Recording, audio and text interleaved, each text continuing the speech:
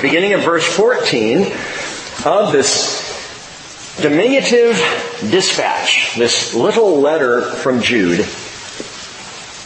It was also about these men that Enoch in the 7th generation from Adam prophesied, saying, "Behold, the Lord came with many thousands of his holy ones to execute judgment upon all, and to convict all the ungodly of all their ungodly deeds, which they have done in an ungodly way, and of all the harsh things which ungodly sinners have spoken against him."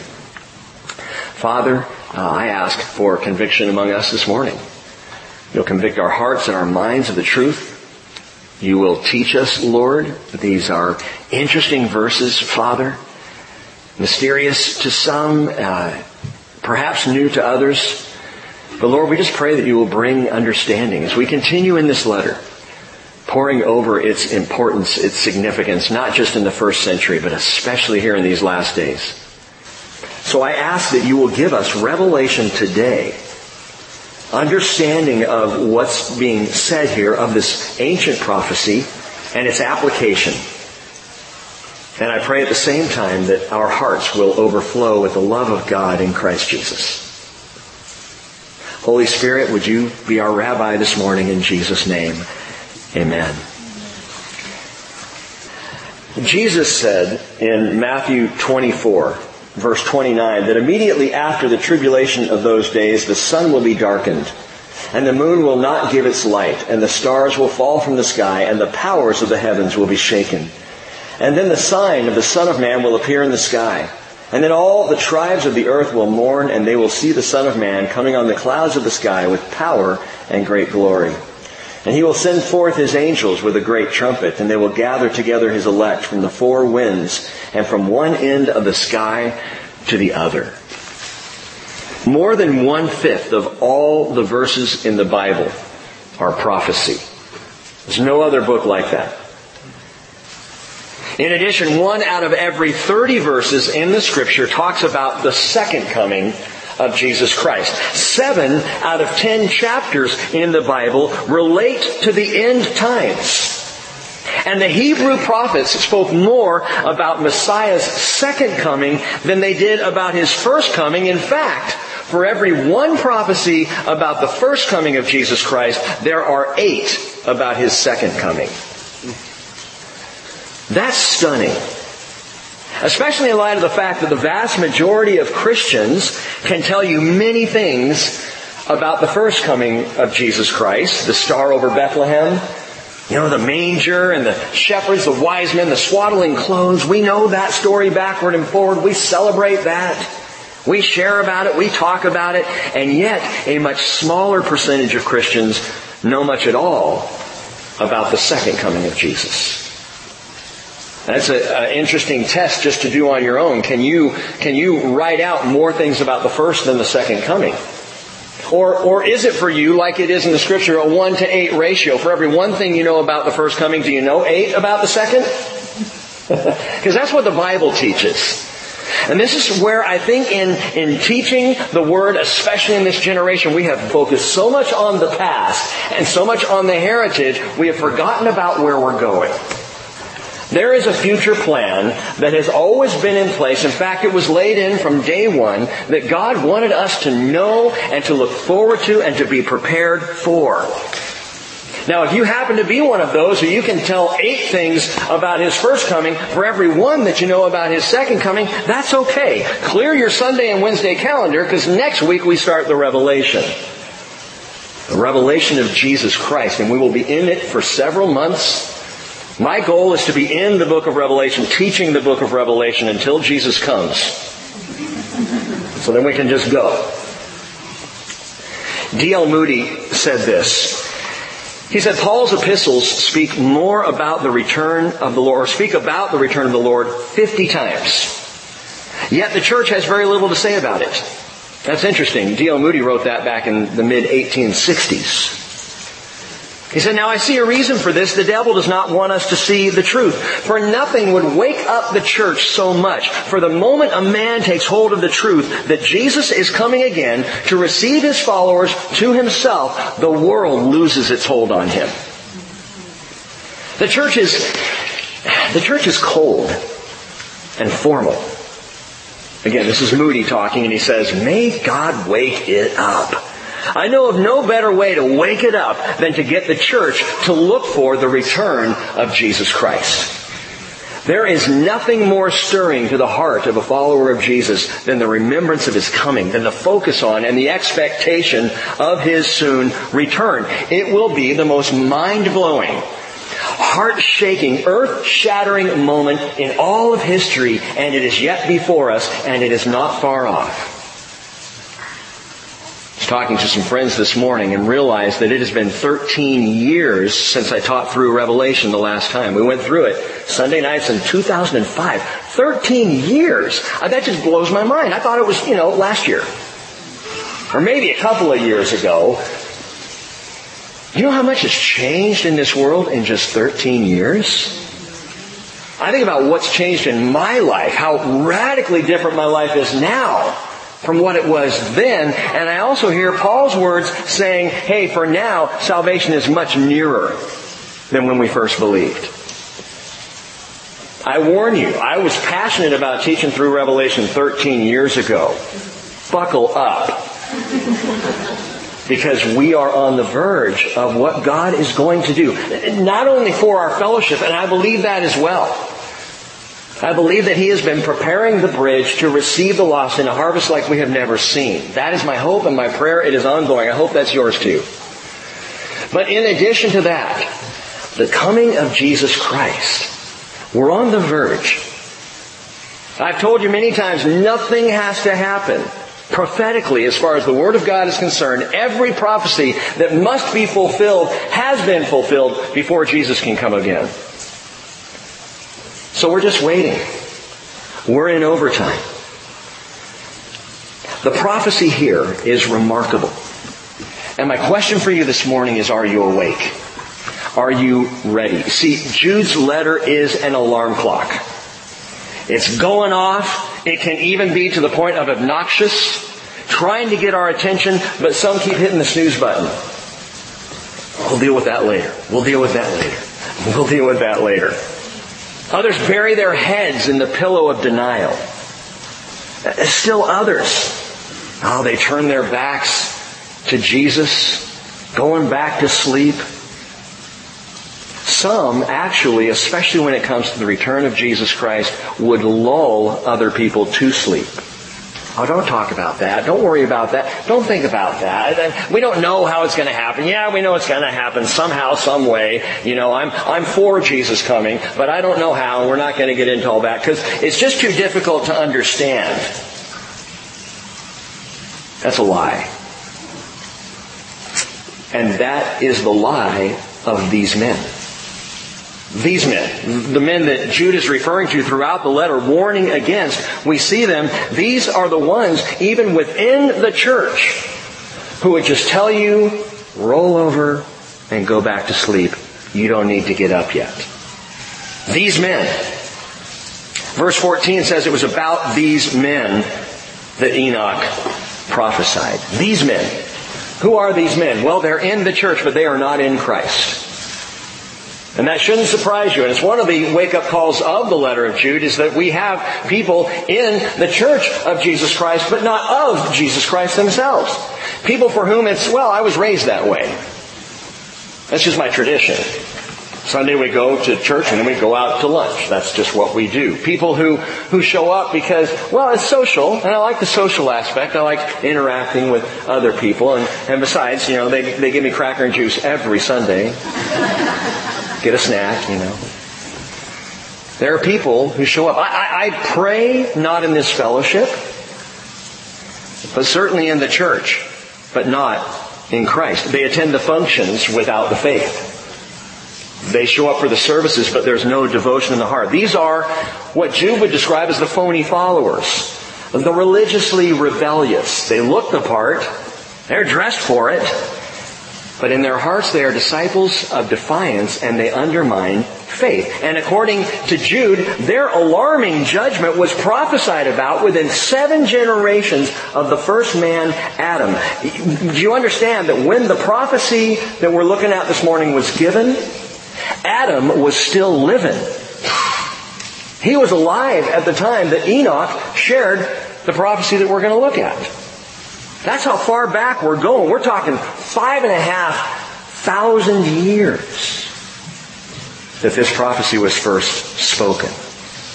Came of a descendant of the line of Seth, the enigmatic Enoch, or Enoch. I like saying it that way. Kind of helps clear the sinuses. Enoch. Enigmatic, mysterious. Why? Well, you'll see why. But listen again to the prophecy itself. It was about these men that Enoch in the 7th generation from Adam prophesied, saying, "Behold, the Lord came with many thousands of His holy ones to execute judgment upon all, and to convict all the ungodly of all their ungodly deeds, which they have done in an ungodly way, and of all the harsh things which ungodly sinners have spoken against Him." Do you get the point? Ungodly, ungodly, ungodly, ungodly. Remember last Sunday I mentioned there are those words sometimes that preachers will use, like ungodly. We hear that and go, it's kind of churchy. Those words that almost sound self-righteous to say, "Are you ungodly? You an ungodly sinner?" This is important to understand, and I hope we won't skip over this because Jude uses the word ungodly not 4 times as he does in verse 15, not 5 times in the letter, but 6 times. And 6 is the number of man in the Bible. What's the point? Well, the point is that ungodliness tends to be a human trait. That ungodliness is the cause, the singular source of all the ills, all the wrongs, all the evil of man against man, of humanity in this world. It all comes back to ungodliness. The word ungodly, asebia, the Greek word means living without regard to God. It's that simple.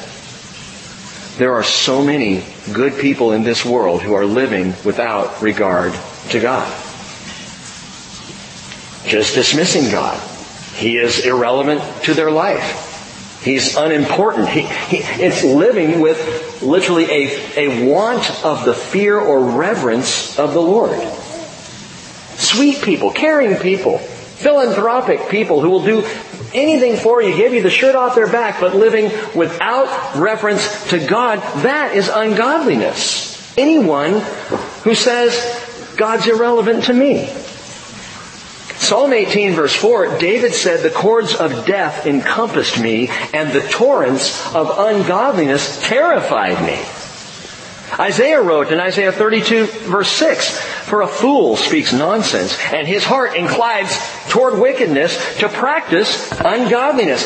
Practicing ungodliness is just doing things that are not of God. Things that He wouldn't join in. Isaiah says, "And they speak error against the Lord to keep the hungry person unsatisfied and to withhold drink from the thirsty." You know, I read that and I think about there's so many service organizations in the world. A big advertisement came up on the screen Friday night. My family, we went to see a movie and the advertisement came up on the screen and it was very moving. It showed a girl, perhaps you've seen this, a girl standing on a stage and a young African American woman, and everybody's applauding. You hear this applaud in the background. She says, "I did not become a doctor. I did not go to college. I did not get an education. I did not live past the age of 8. And all of a sudden you see a little 8-year-old African American girl standing on a stage and no applause. And then the UN, I think it was the UN World Services, "If this got your attention, then you need to put this app on your phone and give to this cause." And I'm looking at the cause and I happen to know for a fact that the particular cause, most of the money that people are going to give to it is not going to get there. That's the real tragedy. You know why I love Compassion International? Because I think it's like 88 cents to the dollar actually gets to the kid. There are so many relief organizations in the world, and I'm telling you this because from a perspective of ungodliness, relief organizations trying to do good things, but without regard to God, most of the money goes to administration. Never gets where it needs to go. Why, after all of our work and all of our effort in this world, why, as Isaiah says, that the hungry person is unsatisfied and they withhold drink from the thirsty? Man, if it's about humanity, why haven't we fixed the problem? Ungodliness. It's about us, not about Him. Romans 1:18, Paul said, "For the wrath of God is revealed from heaven against all ungodliness and unrighteousness of men who suppress the truth in unrighteousness." Some people hear that and they hear judgment. I hear that and I hear a God who is sick and tired of the 8-year-old not making it to their 8th birthday. A God who loves us so much, He looks at the sin of mankind and says, "I will not tolerate this." That's why the wrath of God is poured out. That's why judgment will be executed against the ungodly. Because ungodliness equates to suffering and sorrow and hunger and death and pain. And I just wanted you to get a sense of the seriousness of this. Jude is now going to explain in verse 15, using this word over and over. 4 times he uses the word, but he uses it 3 ways. He's a good pastor.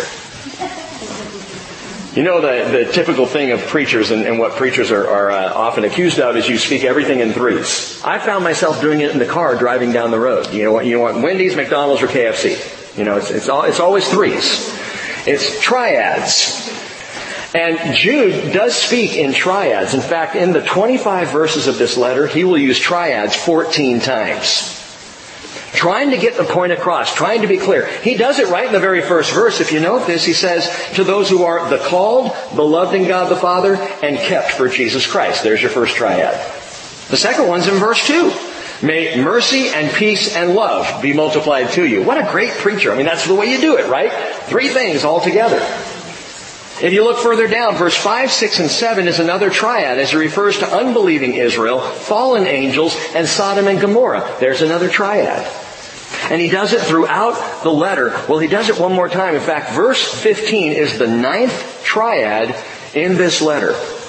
As Jude is quoting Enoch, warning that he saw the Lord coming to execute judgment. Here it is in 3 ways. Number 1, to an ungodly world. If you're a note taker, jot that down. An ungodly world. He says the Lord will execute judgment upon all to convict all the ungodly. That is an ungodly world. And what Jude is explaining here is that while some may slip in the side door of the church and bring heresy and bring false teaching and lull others to sleep, no one's going to slip out the back, Jack, when Jesus comes. This whole world will be judged. All ungodliness will be judged. And, by the way, the ungodly judged at that time will stand convicted. That is, they're going to know. They're going to know why. They're going to understand the justice of it and the fairness. They will finally see what they have tried to deceive themselves of throughout life. The fairness and the validity of the judgment that is on them. And by the way, that's reason number 1, and I'm not giving this as a triad, but that's the primary, that's the first thing Jesus does upon His return. If you wanted to make a list of why does Jesus come back to the earth, number 1 on the list, the very first thing would be judgment in His second coming. For those who say, "I like Jesus, I just don't like the God of the Old Testament." Well, Jesus, the God of the New Testament, is coming back, and He's the same God. And He comes to judge. And you know what? Every single one of us, believers and non-believers alike, we want justice. We want Him to come make things right. We don't like, the Kavanaugh hearings. It's making me sick. It is absolutely making me sick. Because, and I'm not making any statement here, politically. I'm really not. What I'm saying is I am sick and tired of Washington, D.C. And if that's political, well then okay. But the he said, she said, the lies and the use of people's pain and slamming people. We have 2 people now who are elevated, who are all over the news, and both of their lives are marked forever. That's not fair. That's not right. It shouldn't be that way. And it keeps happening over and over and over. Why? Ungodliness. Because people are living without regard to God. I think our government, for the most part, is living without regard to God. What a difference it would make if they would turn around. Okay, I'm a little off, but He's coming to judge an ungodly world. Jesus used Isaiah 61 to describe His first coming, and it's beautiful. Listen to this, Isaiah 61 verse 1. He said, "The Spirit of the Lord God is upon me, because the Lord has anointed me to bring good news to the afflicted. He sent me to bind up the brokenhearted, to proclaim liberty to captives, freedom to prisoners, to proclaim the favorable year of the Lord." That's this year, by the way. That is this season of the world. We're in the favorable year of the Lord, the age of grace, the time where God says, all you have to do is believe in me, and I'm going to save you. Trust in me, and I will forgive you of all ungodliness and bring you to my side. Just trust me, He says.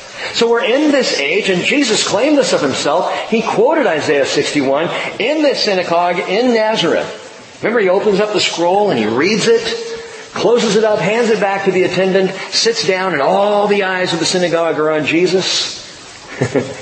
And He says, "Today, this has been fulfilled in your hearing." In other words, I'm here. And that began His ministry. Well, that, and then they tried to run Him out of town on a rail and throw Him off the cliff of Nazareth. And He walked right through them. Here's the point. Jesus, as many of you know, stopped mid-verse. Isaiah 61 verse 2, He stops after saying, "I have been sent, I am here to proclaim the favorable year of the Lord." That's His first coming. How about His second? Second half of the verse. "And the day of vengeance of our God." He is coming to execute judgment on all ungodliness, on an ungodly world. Secondly, for their ungodly works. Note that. He says, ungodly deeds which they have done in an ungodly way. That's ungodly works, but there's two aspects of those deeds. It's not only the deeds, but it's how they're done. It's not only the manner, it's the motive. It's not only the action, it's the intention. God's Word divides that way. In fact, Hebrews 4:12 tells us the Word of God is able to judge the thoughts and the intentions of the heart. It's motives, man. It's not just the behaviors, but it's what's behind the behaviors. As Jesus said, the things that proceed out of the mouth come from the heart. And those defile the man. And only God is able to judge motives. That's one thing no courtroom in the entire world has ever been able to do. What's the real motive here? We like to look for motives. What's the real intention here? God knows exactly. And will judge that, judging an ungodly world for ungodly works. And, number 3, note this, ungodly words. He says, of all the harsh things which ungodly sinners have spoken against Him. So much in the history of this world has been said against God that has been forgotten. We're real good at that. Speaking things out. Stating things, and then we forget and move on in our life. And I think there's going to be a long line at the great throne judgment of people going, what did I ever say against you? Well, right now you just said something again. What do you mean I said this? Well, here's the ledger. Here's the example. Here's what you said. There's going to be a lot of remembering on that day. Jesus said in Matthew 12:36, and this should really shake us, He says, I tell you that every careless word that people speak, they shall give an accounting for it in the day of judgment. And as a child, that one scared me. Because I knew there were things that I should not have ever said that I had said. I have to give an account for that? I have to own up to that? Hey, listen, good news. The day of judgment is for those who choose to be judged based on their ungodly deeds and ungodly words. If you want to be judged that way, you can be. That's your choice. Well, how can I not be? Trust in Jesus Christ. Amen. Give your life to Jesus now, and that judgment does not apply. And all the things that were said, and all the things that were done, and all the failures and sin of my life washed away, forgiven, forgotten, gone, as far as the east is from the west. I am clean before God, and that judgment does not apply. I will not give an accounting for those words. Why? Because Jesus did on the cross. and his blood washed away every one. By the way, speaking of ungodly words, there's a poster child for this. One who is yet to come at the apex of all human rebellion, the Antichrist himself. As we will see and discover in Revelation, but I'll read this to you now. Revelation 13 verse 5, there was given to him a mouth speaking arrogant words and blasphemies, and authority to act for 42 months was given to him. And he opened his mouth in blasphemies against God to blaspheme his name and his tabernacle, those who dwell in heaven. This guy, Antichrist, is going to have a mouth on him. And he's going to use these words. And he will use them to blaspheme God. And he will use them. You know what the worst thing is about ungodly words? Is they are so often used for deception. And I remind you that ungodliness is want of reverence for God. It is a lack of holy fear. You could say ungodliness is fearing man more than fearing God. More concerned about what the world thinks than what the Lord thinks. Sometimes we even do that in the church. We're more concerned about the culture and how it views us than how the Lord views us, what He desires of us, how He wants us to be, because we're looking at the world.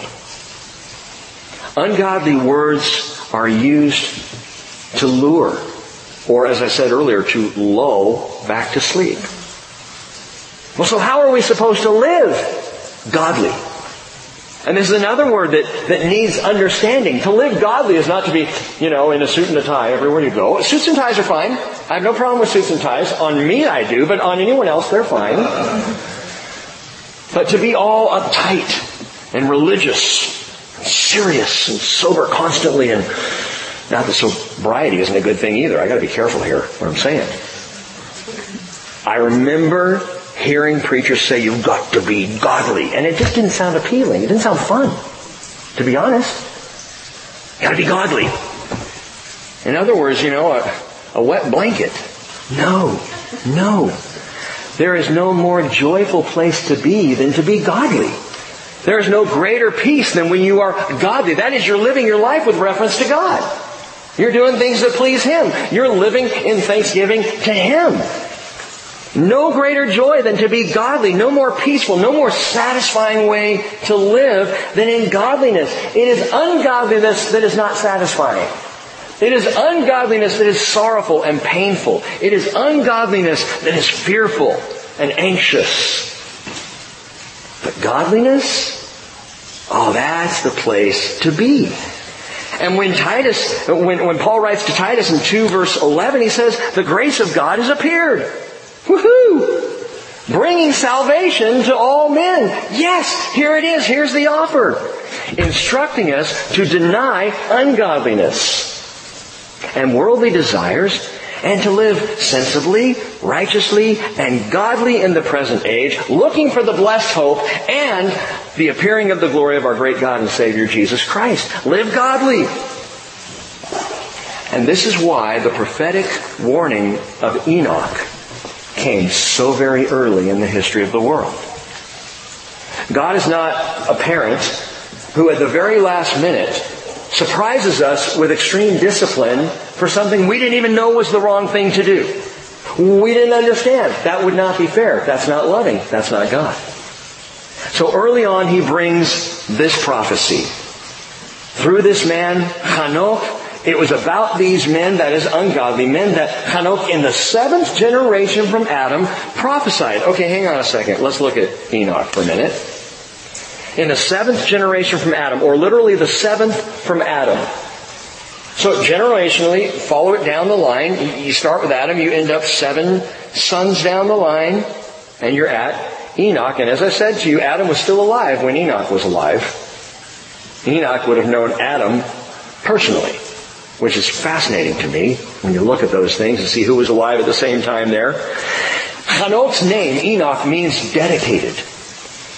It's also translated to train up. In fact, the root word Enoch is an actual word in the Hebrew, not just a name, and it is used to train up. As in Proverbs 22 verse 6, train up a child in the way he should go, and even when he is old, he will not depart from it. Enoch, a child. Enoch, a child in the way he should go. So train up, dedicate. Enoch himself was so dedicated that not only was he trained up in the way he should go, he just kept going. He went right up. Enoch was the first man raptured. Keep your finger here in Jude and go all the way back to Genesis chapter 5. Genesis 5. And if you're having trouble finding it, it's generally right after the table of contents.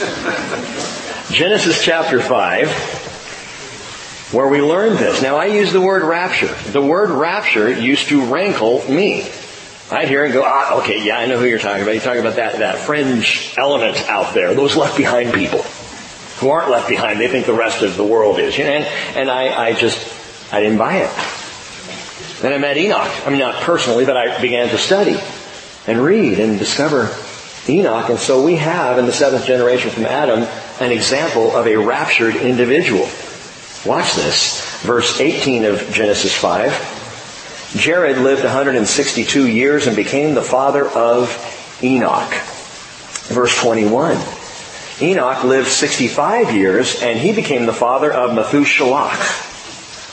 Then Enoch walked with God 300 years after he became the father of Methuselah, and he had other sons and daughters. Verse 23, so all the days of Enoch were 365 years. Enoch walked with God, and he was not, for God took him. I just love that verse. That is one of the coolest verses in the Bible. Enoch walked with God. They're hanging out. They're having such a good day. Walking along. It's late afternoon perhaps. And Enoch says, we're so far from my house. And God says, yeah, mine's right up the way. And off they go. Enoch did not die. He just went home. He was caught up, if you will. The word raptured just means caught up. And he went home to be with the Lord. With the exception of Elijah, the prophet, Enoch is the only man in history who did not die. That's remarkable. Others died and were raised. Even Jesus was dead and is now living. In fact, Jesus died and rose to be the first fruits of those who would rise from the dead. Never to die again. But Enoch and Elijah, these two guys, they got off scot-free. They skirted past death to just go right on into eternity. And because of that, there are those who say, well, then Enoch must die. Enoch must die. Because Hebrews chapter 9 verse 27 says, inasmuch as it is appointed for men to die once, and after this comes judgment. So you have to die before there's judgment. And because of this, little sneak preview into Revelation again, Revelation 11 talks about two witnesses. Two witnesses who will show up in the time of the tribulation. They will preach out of Jerusalem. The story is fantastic. It's amazing. There's a lot of graphic detail about these two witnesses, but no names are given. And there are those who think it's got to be Elijah and Enoch, because they're the only two men who didn't die. Some of you know my opinion on that, the correct opinion, I think, but it's mine, and that is Elijah and Moses.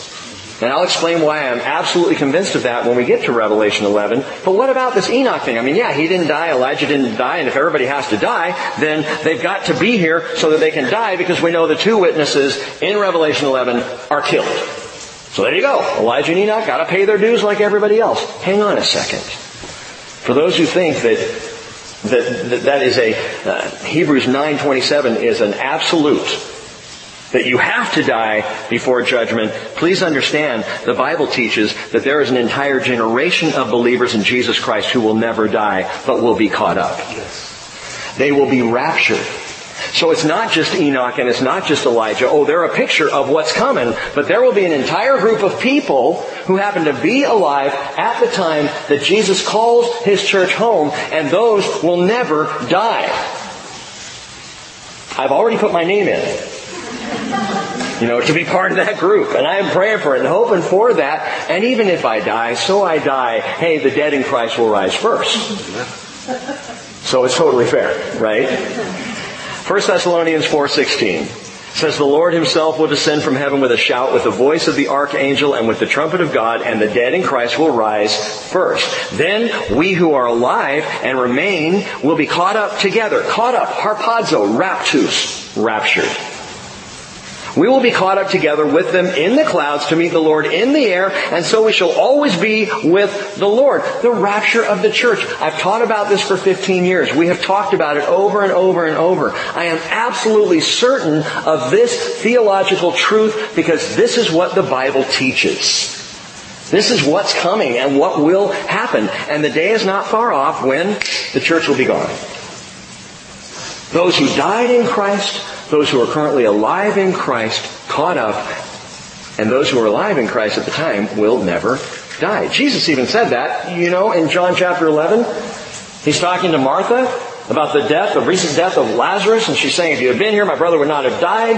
I believe that, you're coming in the resurrection, and he'll be raised in the resurrection. Remember what Jesus says? I am the resurrection and the life. He who believes in me will live even if he dies. And he says, he who believes in me will live and not die.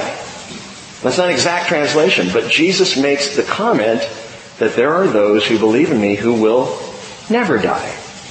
Just like Enoch. Keep that in mind. Where did Jude get this prophecy of Enoch? We see Enoch here in Genesis 5, and if you were hoping to read the prophecy in Genesis 5, it's not there. As a matter of fact, we don't have a single other prophecy with one exception. We don't have a single other prophecy of Enoch in the Bible except what Jude tells us in Jude 14 and 15. Well, that's interesting. So where did Jude get this? Well, I'll tell you one thing. At the time, Jewish people who read this letter, Christians who were Jews before, they would have gone, oh yeah, the Enoch prophecy. They knew it. They were familiar with it. Early Christians and rabbis, they knew this prophecy very well. Well, where did Jude get it? He got it from an apocryphal book. You've heard the word apocrypha. On Wednesday we defined that. It means secretive. We call books apocryphal that we're not certain of their origin, or we don't know who the author actually was. The book of Enoch, or Enoch 1, was written in the intertestamental period between the last of the Hebrew prophets, Malachi, and the New Testament being written. In those 400 to 500 years in there, that's when the book of Enoch was written. Well, there's a problem right there, because if the book of Enoch was written there, then it can't be the same Enoch from 5,000 years, from now, or 3,000 years before. Can't be the same guy, can it? The book of Enoch was widely accepted as historically accurate, not inspired Scripture. And understand, there is a difference. We have lots of great books, supplemental books, encouraging books, confirming books that we read and use today that are not the Bible. Ever read Max Lucado? You ever pick up a book in a Christian bookstore and read it and you're encouraged by it? It's not Scripture. You know it's not the Bible, but it's got good stuff. It supports what Scripture says. And I can support books like that. There are a lot of books that don't support what Scripture says too, but we're not going to deal with those. The book of Enoch, an apocryphal book. And I believe, and hear me on this, that there is value to the church reading the book of Enoch. I'm not going to teach through it here on a Sunday. But I would encourage you, pick up a copy of it. Read it. It's fascinating. It's not going to steer you off. And in fact, there's a guy named Ken Johnson. He has a book out as a paperback called The Ancient Book of Enoch, where he has a translation of the book of Enoch and he gives some commentary, and it's really good. And it's really encouraging. The book of Enoch is confirmational and it is encouraging to the truths of inspired Scripture. And you might say, well, I feel weird about reading something like that. Okay, then don't. Stick to the Bible, trust the Bible. But what's interesting is the quote that Jude gives us from the book of Enoch doesn't tell us anything that Scripture hasn't already told us. It just confirms it. It supports it. Yeah, but people struggle with this one. Yeah, but if there's a verse in the Bible taken from somewhere else that is not inspired, is that verse not inspired? Well, of course it's inspired. It's in the Bible. And if that's simple-minded for you, well, the Holy Spirit inspired Jude to write the letter. And Jude included this quote. Paul does the same thing. He quotes different places. He quotes some Greek philosophers as part of inspired Scripture. And it's in the Word of God. I think the book of Enoch is of some value to us, and I'm not alone, by the way, in this. First century Christian leaders and up to the first century Jewish leaders saw great value in and read and studied the book of Enoch. The ancient rabbis did. Early Christians. I've mentioned these names so many times, I hope they're getting familiar to you, but guys like Irenaeus, in the first century, he thought the book of Enoch was incredibly valuable to the church. Tertullian considered it, both these guys, Irenaeus and Tertullian, early on considered the book of Enoch to be authentic to Enoch. That yes, he actually wrote this. Again, I'm not saying it should be added into the canon of Scripture, into the Bible. And even those early first century Christians said, yeah, it probably shouldn't be added in there because there are some questions here and there, but there is some authenticity here that we need to recognize. So how did they get it? I mean, if you're telling me that someone wrote it down, though, so long, 3,000, 3,500 years after Enoch, so how do we know that it's of Enoch or from Enoch? Good question. Tertullian said that the book of Enoch's prophecies were preserved by Noah in the ark. That Enoch wrote them down and actually passed them along, and they got to Noah, who saved them in the ark and were kept through the flood. As the story goes, and this comes from Ken Johnson's his writing on the ancient book of Enoch, Noah then passed Enoch's book on to Shem, who preserved it in the city of Salem, Jerusalem. Eventually it was passed down to the tribe of Levi for safekeeping, and it was preserved until the time it was buried. Note this, buried along with other ancient texts to be found among the Dead Sea Scrolls. So this book goes at least as far back as the Dead Sea Scrolls and was discovered among those scrolls, the book of Enoch. That's compelling. Now again, not compelling enough, I think, to be added into Holy Scripture. But I have no problem with Jude quoting this prophecy and this prophecy being absolutely authentic out of the book of Enoch. It supports biblical truth. It reaffirms biblical truth. As I said before, it doesn't tell us anything the Bible hasn't already said about the second coming of Jesus, but it does give us a strikingly early date for this prophecy. To realize that in the 7th generation from Adam, this prophecy was already spoken, this warning, not about the first coming, but about the second coming of Jesus. Why don't we read the book of Enoch today? Why haven't you heard a whole lot about it? Well, because by around 700 AD, the book of Enoch was all but forgotten by the church, by the Roman church. In fact, a lot of books were forgotten by the Roman church. As a matter of fact, by 700 to 800 AD, even the Bible itself was being chained to the pulpit and only shared by the priests. So the churches were only getting what the priest wanted to give, rather than able to read and study the Word of God for themselves. So a lot of books were set aside and ignored and let go at that time. And yet the Bible declares Enoch a legitimate prophet. From Genesis chapter 5 to Jude 14 and 15 to Luke chapter 3 verse 37, where we see Enoch in the lineage of Jesus Christ. To Hebrews chapter 11 verse 5, where the Hebrew pastor says, by faith Enoch was taken up, so that he would not see death. And he was not found because God took him up. For he obtained the witness that before his being taken up, he was pleasing to God. For without faith it is impossible to please God. See, Enoch wasn't just this amazing guy. He was just faithful. He just trusted God. He believed in God. And because he believed in God, he was raptured. Same with you. That's what it takes. Putting your trust in Jesus. And so we see this Enoch. Interesting that the Bible confirms his existence, confirms him even as a prophet. Wait. How do we know Enoch was a prophet? I mean, I know what Jude says, but before Jude, how can we trust that this guy Enoch mentioned in Genesis 5 actually was a prophet? Do we have proof, by God's standard, that Enoch was a prophet? Oh, we have proof. Deuteronomy 18 says, you may say in your heart, Deuteronomy 18 verse 21, how will we know the word which the Lord has not spoken? So how do we tell the difference between a true prophet and a false prophet? And God says, when a prophet speaks in the name of the Lord, if the thing does not come true or come about, that is the thing which the Lord has not spoken. The prophet has spoken it presumptuously. You shall not be afraid of him. Well, great. So what do we do with Enoch when the prophecy we have from him goes all the way to a time yet future? So of course it hasn't been fulfilled. How can we trust him for it? Did he ever prophesy something that we see fulfilled? And the answer is yes. Look back in Genesis again at verse 21 of chapter 5. Enoch lived 65 years and became the father of Methuselah. And there it is. There what is. I'm going to throw this out to you. Some of you already know this, but it's just so cool. And if you've never heard this before, you might want to jot this down or come back and listen to the teaching and jot it down. Do you know that embedded in Genesis chapter 5 is the gospel of Jesus Christ? The gospel's here.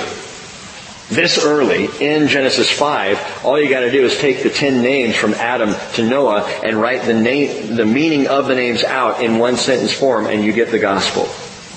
Let me prove it to you. Adam means man. Verse 3, Seth means appointed. Down in verse 6, Enosh, the next name, means mortal. Down in verse 9, the next name is Kenan, means sorrowful. Down in verse 12, Mahalalel means the blessed God or blessed of God. Verse 15, Jared means shall come down. Verse 18, Enoch means dedicated. Verse 21, Methuselah, dying he shall send. Verse 25, Lamech means the despairing. And verse 29 is Noah, which means comfort or rest. If you read it as a sentence, it means man appointed, mortal, sorrowful. The blessed God shall come down, dedicated. Dying, he shall send the despairing comfort or rest. It's the gospel. Methuselah was named by his father Enoch. Methuselah has a double-pronged meaning to his name, or a double-edged meaning here, a prophecy, if you will.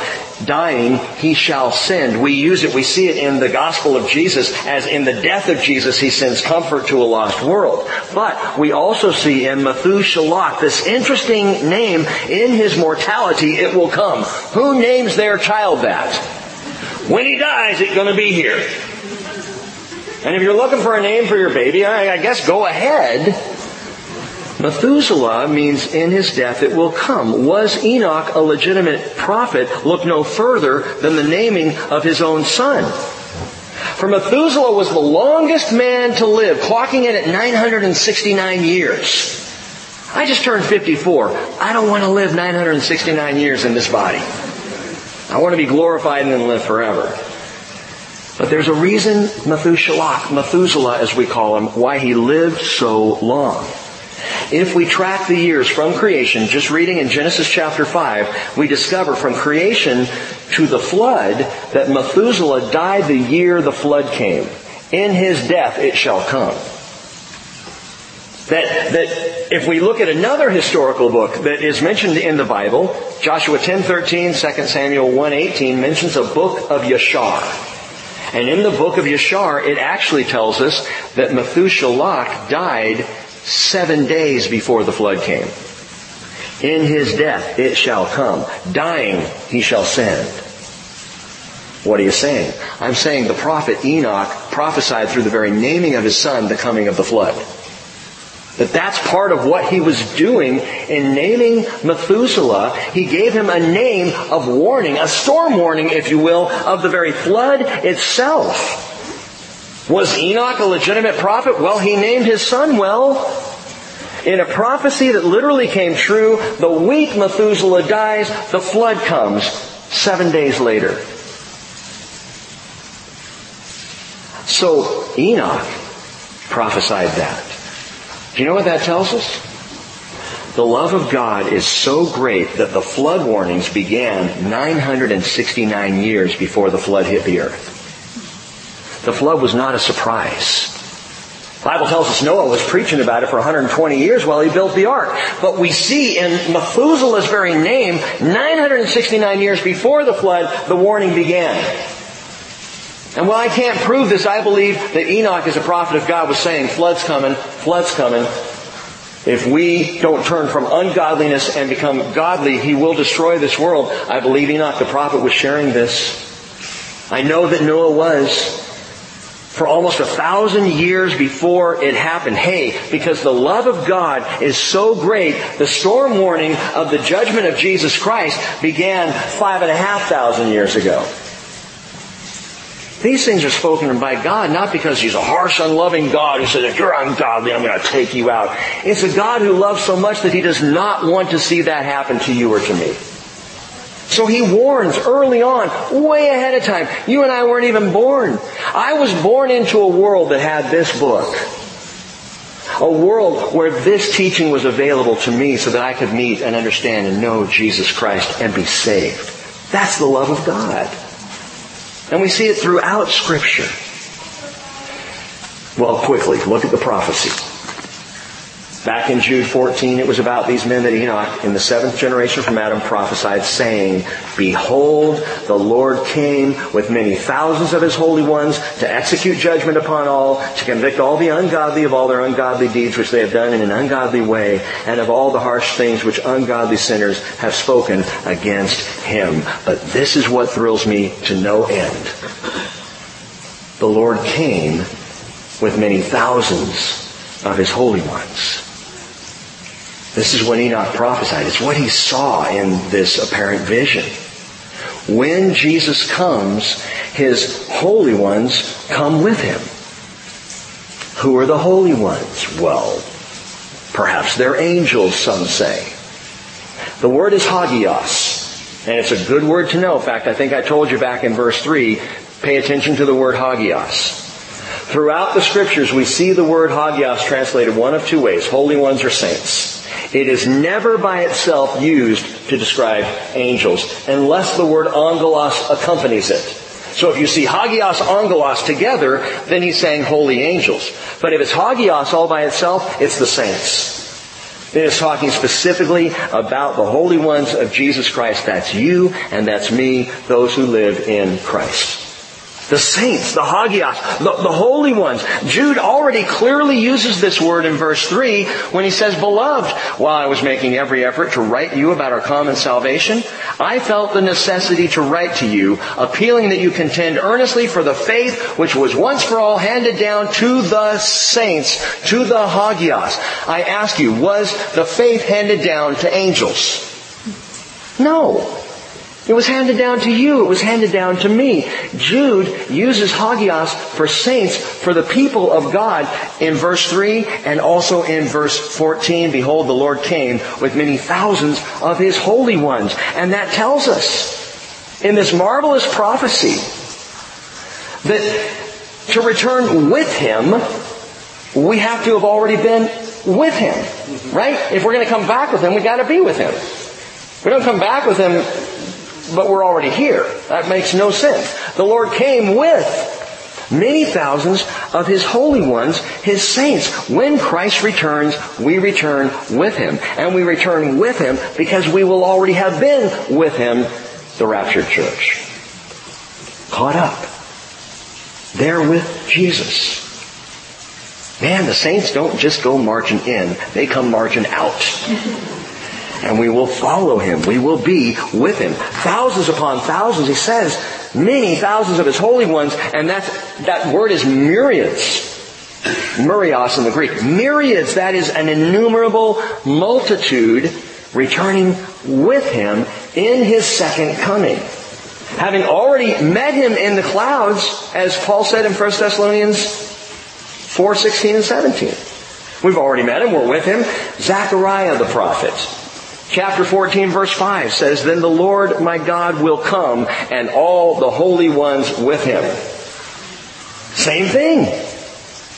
We hear Paul say it in 1 Thessalonians 3:13, that He may establish your hearts without blame and holiness before our God and Father at the coming of our Lord Jesus with all His saints. We come back with Him. We have been caught up to be with Him. We come back with Him. But it's not rubber band theology. It's not that Jesus comes and says, come on out. We go boing, we go up, and then we come down. Bungee jumping theology. I'm going up, I'm going down. That's not it. There's a span of time. In fact, it's beautiful that there is a period in the book of Revelation talked about from chapter 6 to chapter 19. We'll see these things, Lord willing. There's a 7-year period of tribulation on the earth. The church is caught up pre-tribulation. Oh, Rick, you can't teach that as absolute. Aren't there different perspectives? Yes, there are different perspectives. There are other ones that are wrong, and then there's the right one. Caught up before the tribulation. When we get there in the teaching of Revelation, I will show you why I am absolute on that one. Why I believe that to be the case. Not just because I want it. I will show you biblically. But the church is caught up, and then there's this 7-year tribulation. Guess what? The Jewish wedding was a 7-day honeymoon. That when the bride was ensconced with the groom in the place prepared, as Jesus said in John 14, they would tuck in for 7 days. We will be with Jesus during that time. Paul says, regarding the ungodly ones who will be judged, they'll pay the penalty of eternal destruction. 2 Thessalonians 1:9. Away from the presence of the Lord and from the glory of His power, when He comes to be glorified in His saints on that day. So there are multiple verses that talk about our returning with Christ. And if you need more confirmation, okay, quickly, turn right to Revelation 19. Revelation 19. If you couldn't find Genesis, you're not going to find Revelation.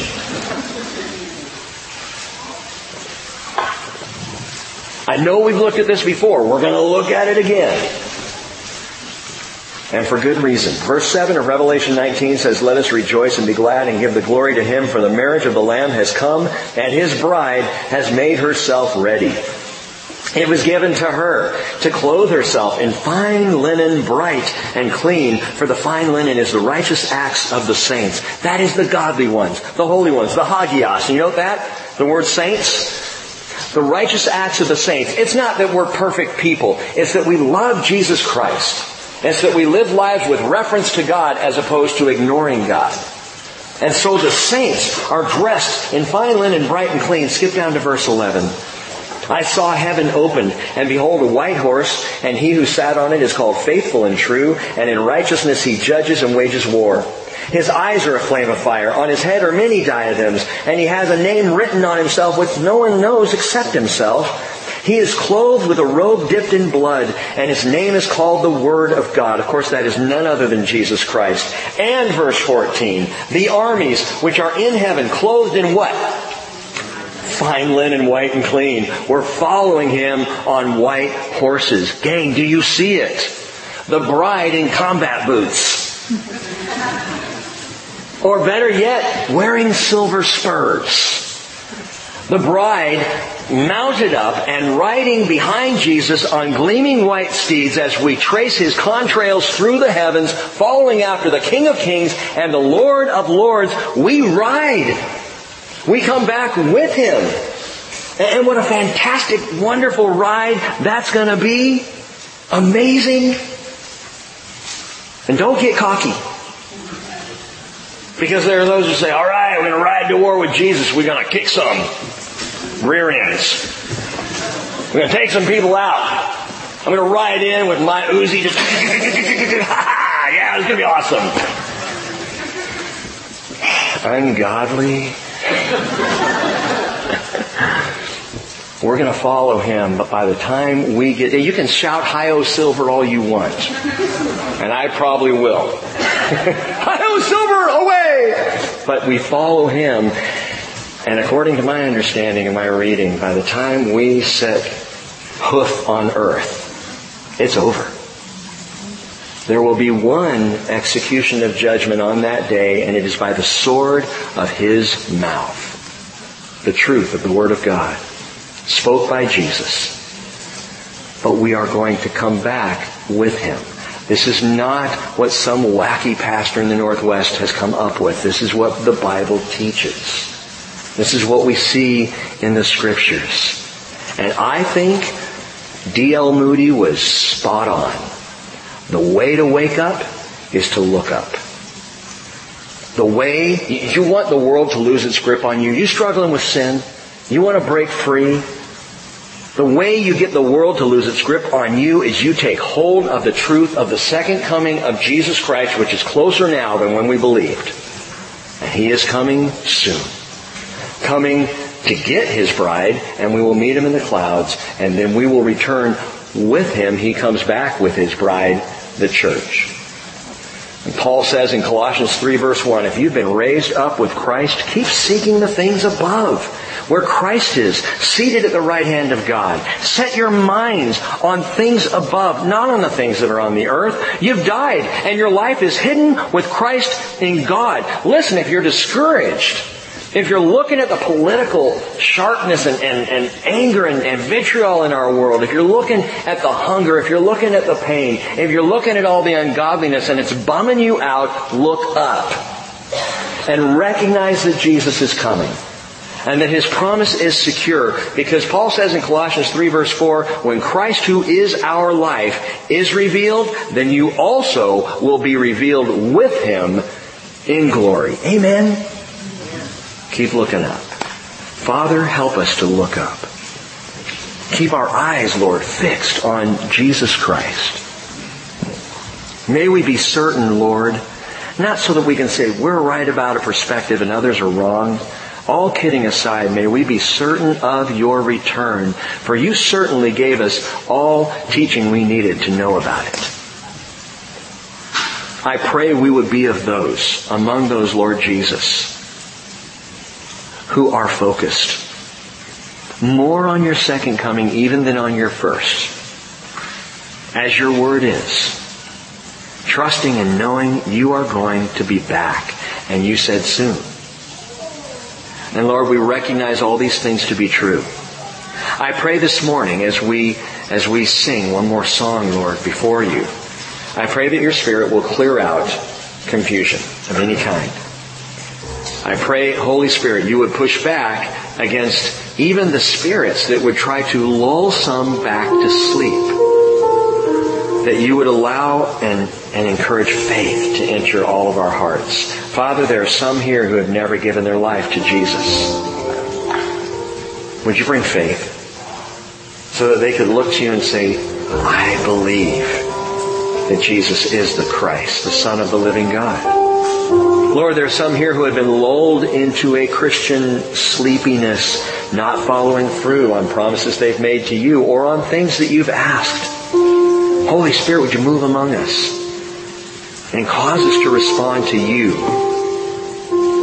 Every one of us, would You redirect and set our feet on the path of godliness from this day forward until Jesus comes?